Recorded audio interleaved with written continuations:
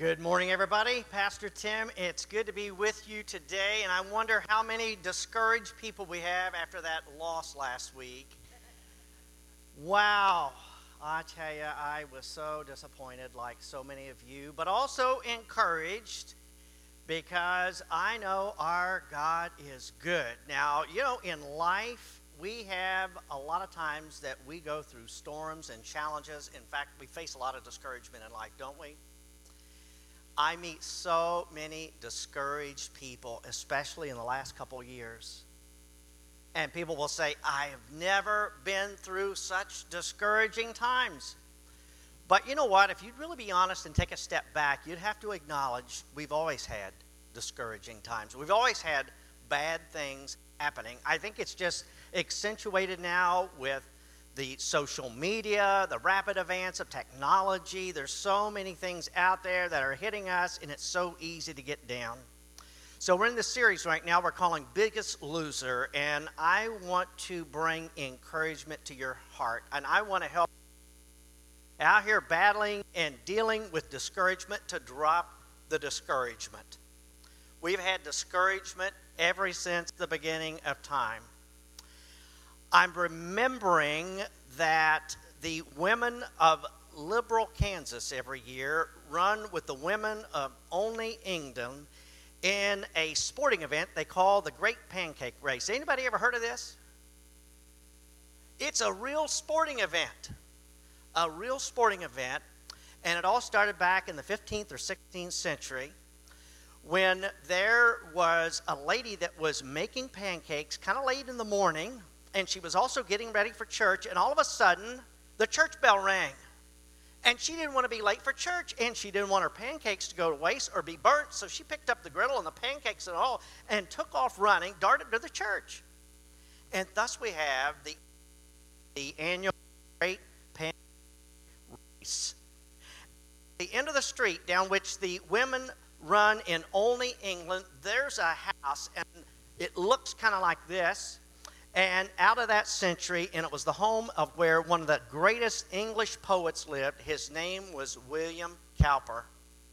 Cowper's father was the chaplain to King George II.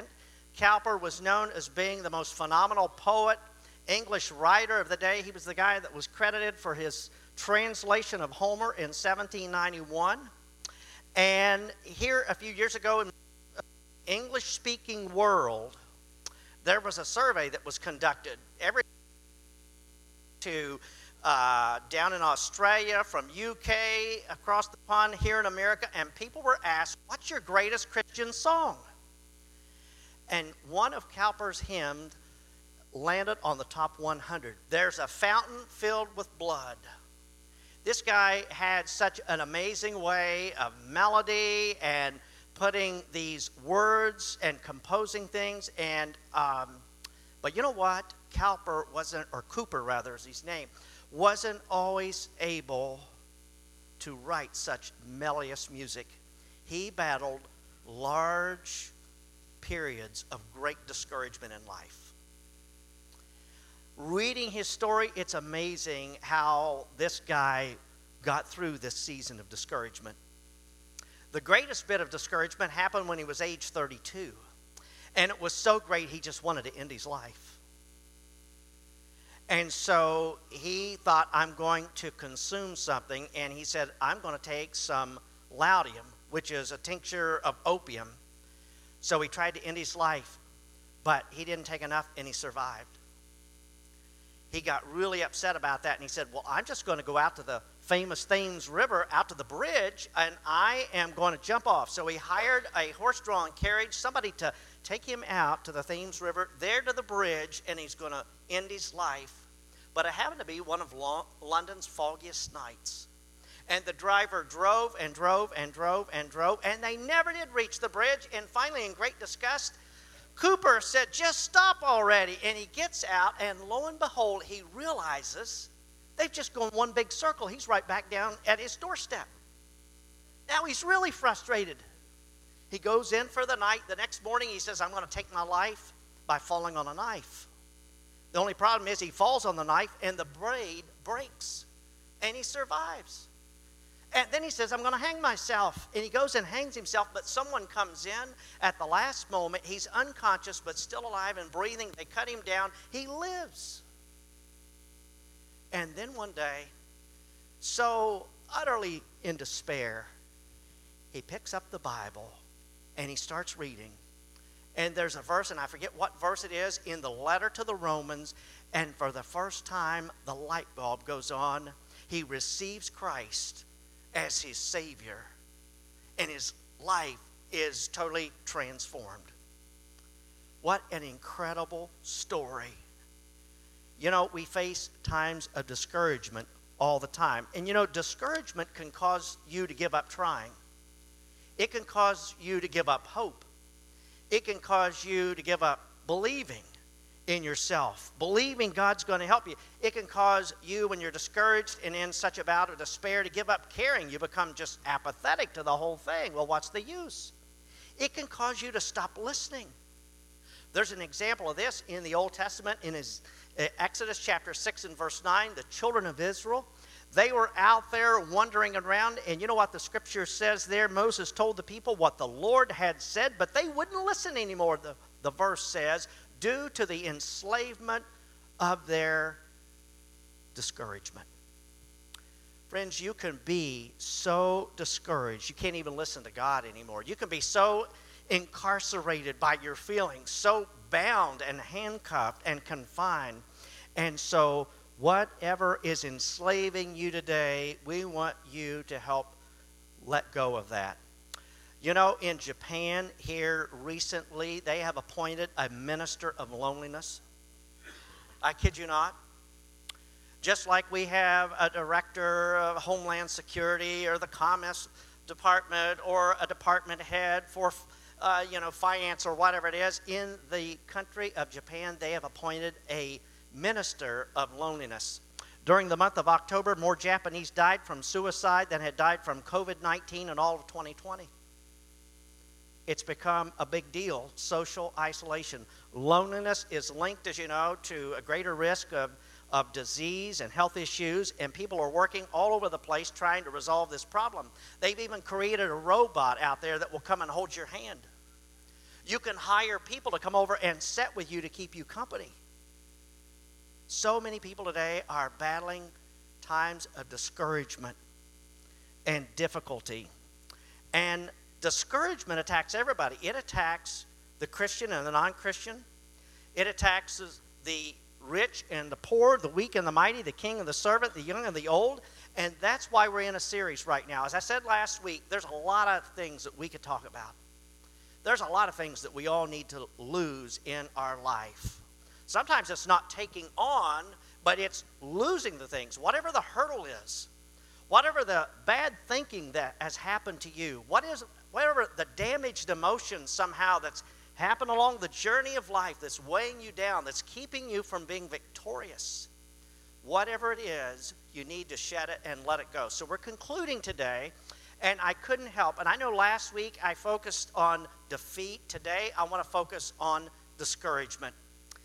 Because even though tremendous amounts of things that we could talk about, whether it's losing pornography out of our life, whether it's losing the guilt out of our life, or whatever sin it might be, the bad habit, there's all kinds of things. But I find, especially right now, so many people seem to be discouraged. So I want to bring this to our attention. And you know, in thinking about discouragement, there's a lot of people in the Bible that faced a lot of discouragement. Just like they faced defeat, there's a lot of people in the Bible that you find going through very discouraging times. Everybody from Nehemiah to Ezra, even Psalmist David. And you know, when the mind dwells on such things, you just feel like life has you pinned down. And in a text that I want to show you here today on the screen, it's in 1 Kings 19. And this is a story of another fascinating character in the Bible. It takes place here in the book of Kings. And the Bible tells us that incredible miracles took place in the life of this guy known as Elijah. Elijah is just such an interesting personality.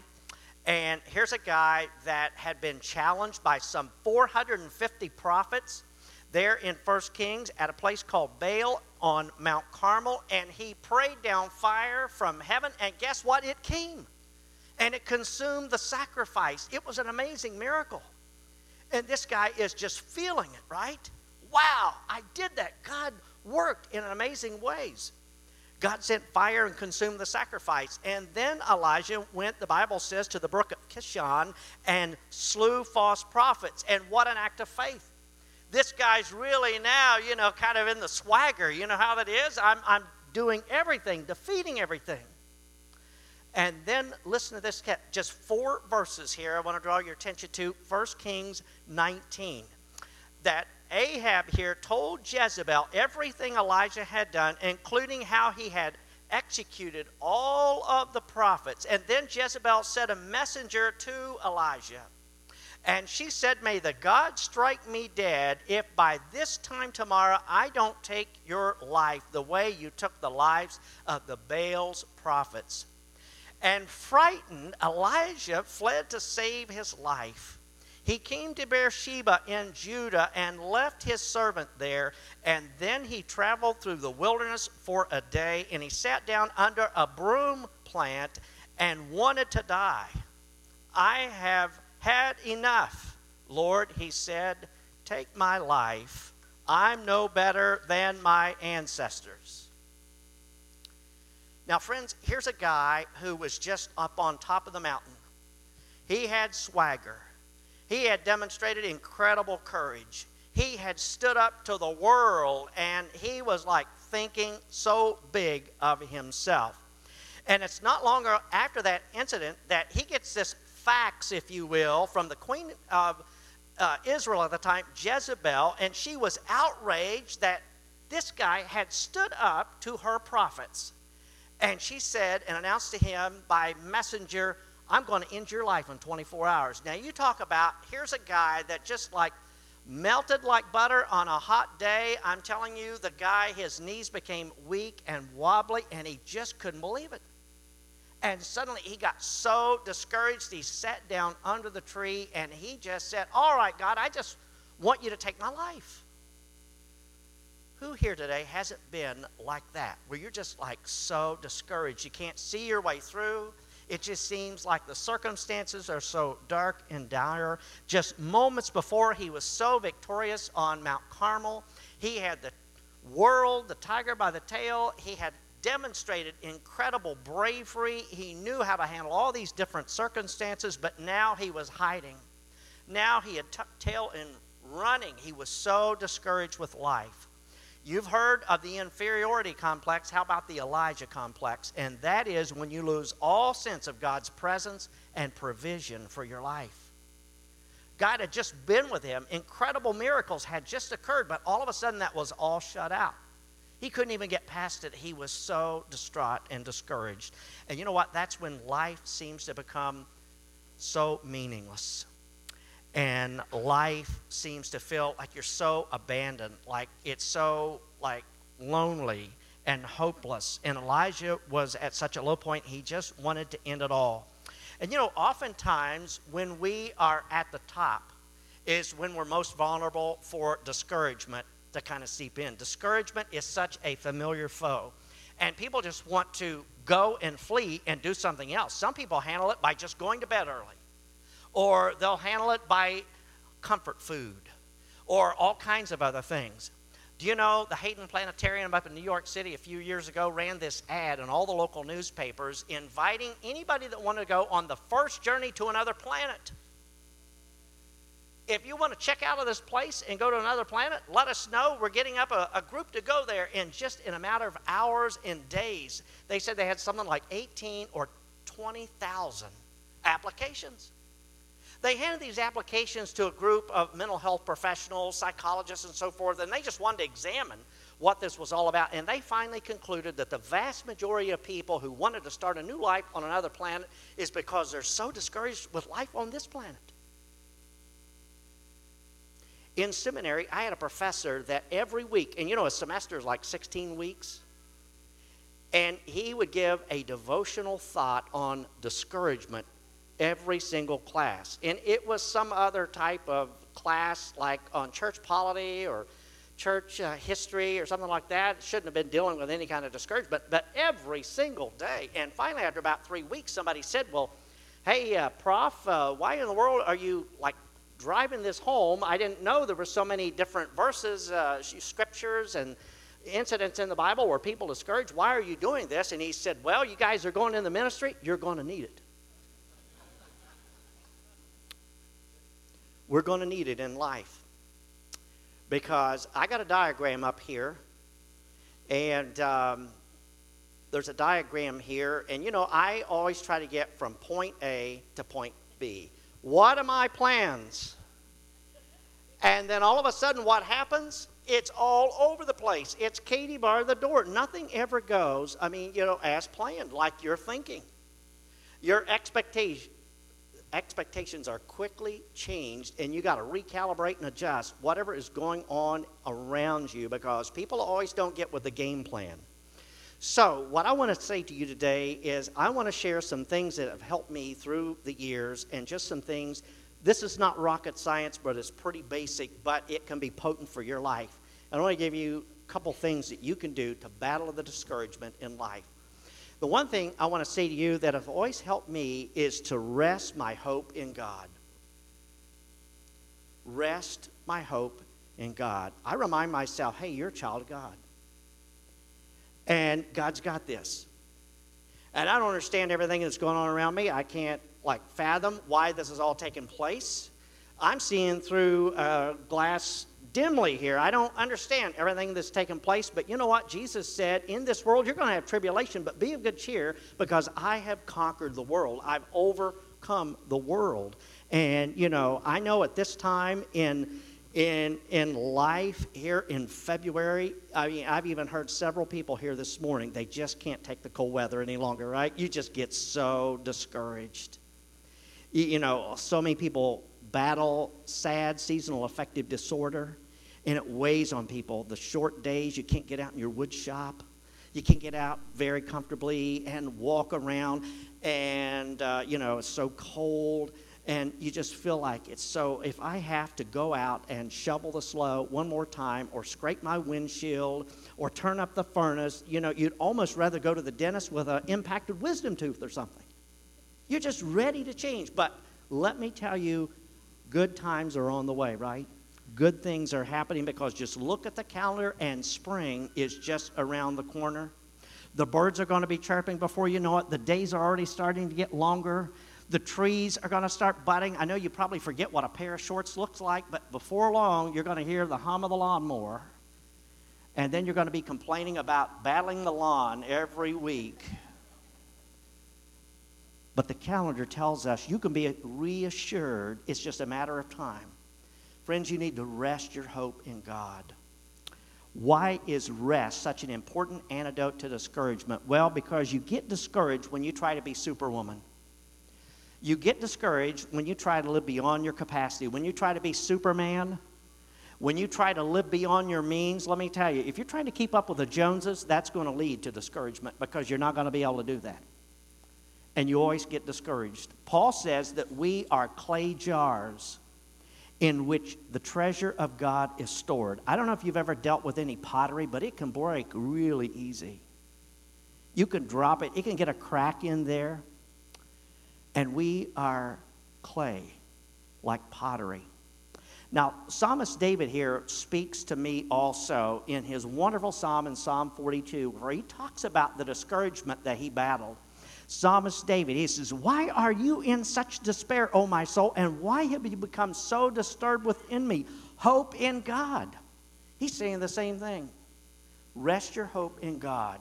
And if you have lost hope, you will find it if you look to God. James 4 says, draw near to God, and he will draw nigh to you. We're not talking about physical distance. We're talking about that intimate distance. A husband and wife can be standing side by side, but their hearts can still be far apart. You can be seated up in the horseshoe, and you can still feel so lonely. Well, even 100,000 people there. I like what Claire Luce said, that great author. There are no hopeless situations. There are only people who have grown hopeless about them. A second thing that you need to do is not only to rest your hope in God, but how about rejoice in God? Rejoice in the Lord. Sing in the dark. I know right now it seems like the Christian church is in full retreat on the North American continent, and there's no doubt about that. We're now living, they tell us, in a post-Christian society. Many of us who lived through the 80s, 90s, and so forth, you can't believe what we're witnessing, but we're living in that kind of situation now.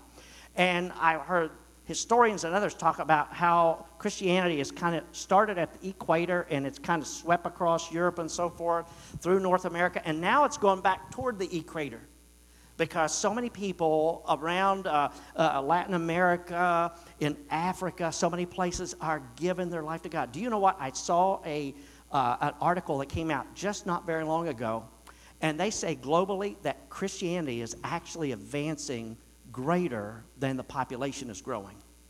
That's amazing.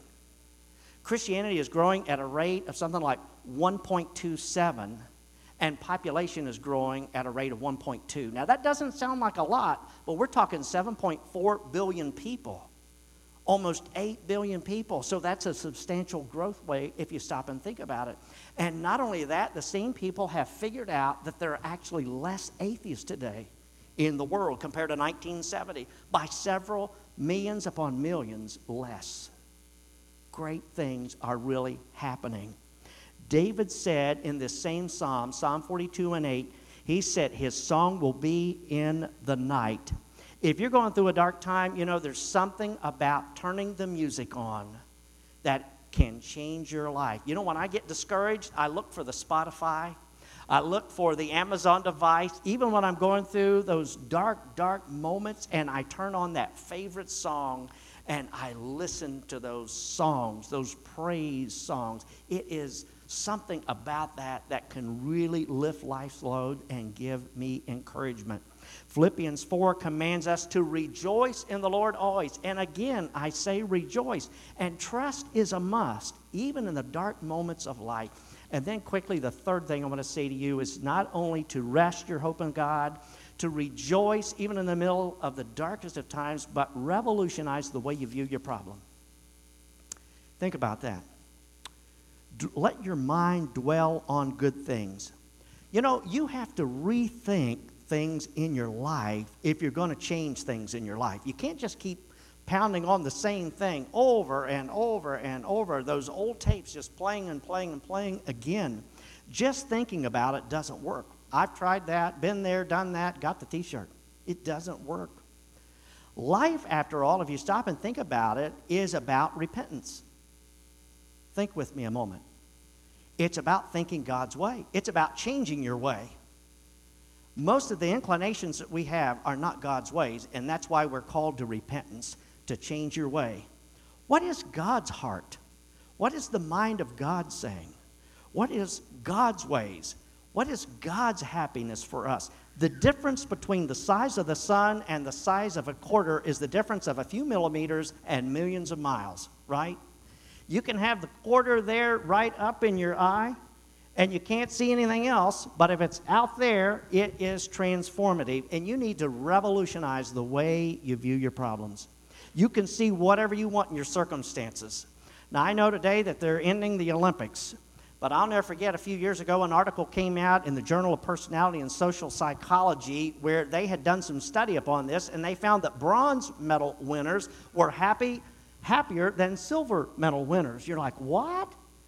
A person that came in second place, they ought to be ecstatic. But no, the bronze medal winners were just delighted to even get a medal, to even have the opportunity to stand up on the stage. But the silver medal winners couldn't help but thinking how close they were to getting the gold. David said, I am so upset. I should put my hope in God and keep praising Him, my Savior and my Lord. You have to revolutionize the way you view your problem. You may not choose your circumstances, but you can certainly choose how you're going to battle it. You know, success is often closest when discouragement is the greatest. Now, how many salespeople do we have in here? Anybody know sales? I got to tell you, I heard the story here recently of this guy years ago. He was a salesman, and he sold insurance. And he was really a pretty good salesman. But he had this one guy that he was trying to sell, and it was in insurance. And the guy just wouldn't buy anything. He tried everything and just couldn't get the guy to buy anything. He thought, I'm going to go out and try it one more time. And he went out, and the guy said, all right, I'll take you up on it. I'll buy this insurance policy. So the salesman was delighted. He pulled out his ink pen, handed him the contract. The pen wouldn't write. True story. He tried several times to sign that thing, and the guy said, you know what? Let's just forget it. I don't think I'm going to buy this after all. The sales guy was completely discouraged. He couldn't believe it. He really needed this sale. He really needed it. He went home. He was in great discouragement, and he just sat down, and he said, I'm determined right now I'm never going to allow another sale to be lost because my ink pen doesn't work.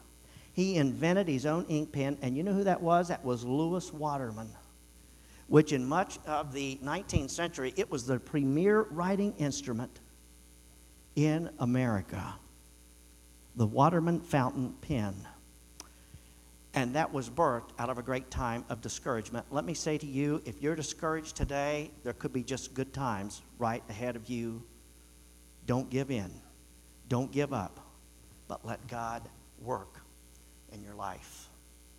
I'd like to pray for you. We're concluding our series today on Biggest Loser, but this is something that's going to go on for the rest of our journey, right? Because there's so many things out there that can bring us down, cause us to give up, cause us to stop believing, stop trying, stop learning, stop growing. And we want you to drop whatever it is that's weighing you down, preventing you from moving forward. Coming up here in March, as we begin Lent, right after the Taste of Faith, we're going to start a new series on prayer. And I think prayer is going to be part of this, kind of augment our biggest loser, because we want you to really lean into a time of connecting with God in a life of personal prayer. But today, as we close our service, I just want to ask you to bow with me, center yourself here on a moment, and just give your life to God and say, God, come and rescue me, help me in my time of discouragement, my moment of despair. Shall we pray? Oh God, we just thank you so very much that you are our God, and how good it is to gather here and to just come before you with all of our aches and pains, our hurts, our problems. And just like that old hymn, just as I am, Lord, we come today with our despair, with our discouragement. We've tried so hard to live this life. We got a problem with a relationship. We got an issue at work. I've been trying to outlive my means, and I just can't take it any longer, and I'm just so down and out. Oh, holy God, come to your people today. Lord, I just pray for those that are here that feel the pain of social isolation, loneliness and despair, and just so distraught. Lord, bring encouragement upon our heart. Bring strength to them. Bring comfort. Use people around them, neighbors and family and friends, to reach in and provide that special spark. Let them know of your presence. Thank you, we pray, Almighty God, for listening and hearing our prayer today. In the name of Jesus Christ, our Lord, we ask.